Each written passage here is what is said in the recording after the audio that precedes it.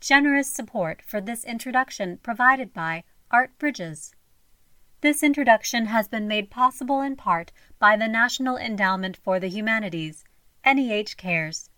Any views, findings, conclusions, or recommendations expressed in this audio do not necessarily represent those of the National Endowment for the Humanities.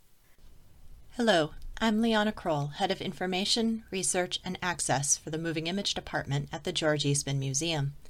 In this interview, Academy Award-winning cinematographer Hal Moore speaks with Eastman Museum curator George Pratt on April 4, 1958.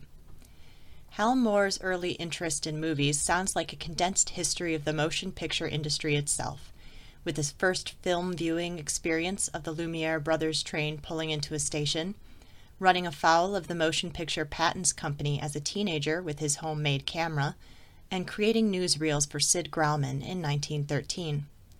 Starting with his 1915 arrival in Hollywood, Moore worked on films that have had an impact on American popular culture, from Harold Lloyd one-reel comedy shorts to the first talking picture The Jazz Singer, to infrared photography in The Wild One.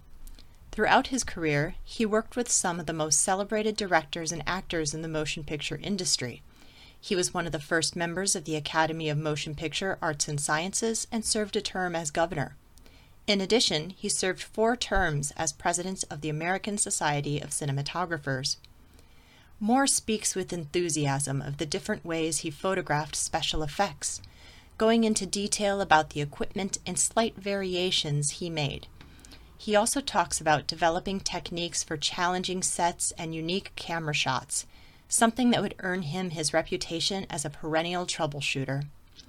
After this interview, Moore would continue working as a cinematographer for both films and television. We hope you enjoy this first-hand account of the production of some of the most groundbreaking films in history.